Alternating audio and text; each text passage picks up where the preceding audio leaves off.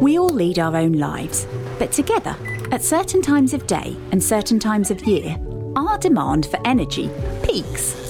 And working out how best to meet the ups and downs of our energy needs presents a growing challenge as we move towards a future powered by greener, cleaner sources.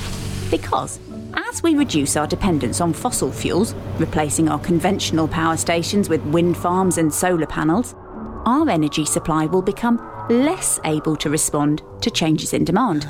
We can't ask the wind to blow harder or the sun to shine more brightly whenever demand rises. So how can we ensure that the grid of the future will be able to cope with these ups and downs? Should we invest in energy storage so that the energy generated by renewables can be used at a later time? Should we keep our dirty power stations on standby if the grid needs a boost? And at what cost?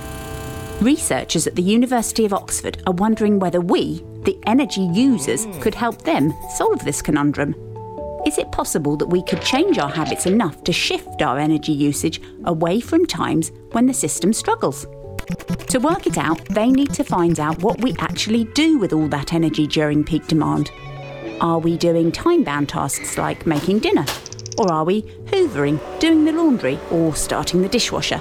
Tasks that you might not mind doing later. And what would help you make that change? The promise of lower bills? Knowing your usage is less likely to call on those dirty power stations? Or could smart appliances set to operate in off-peak hours be the answer?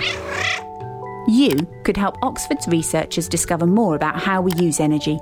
This will contribute to a cheaper, more reliable and cleaner energy future.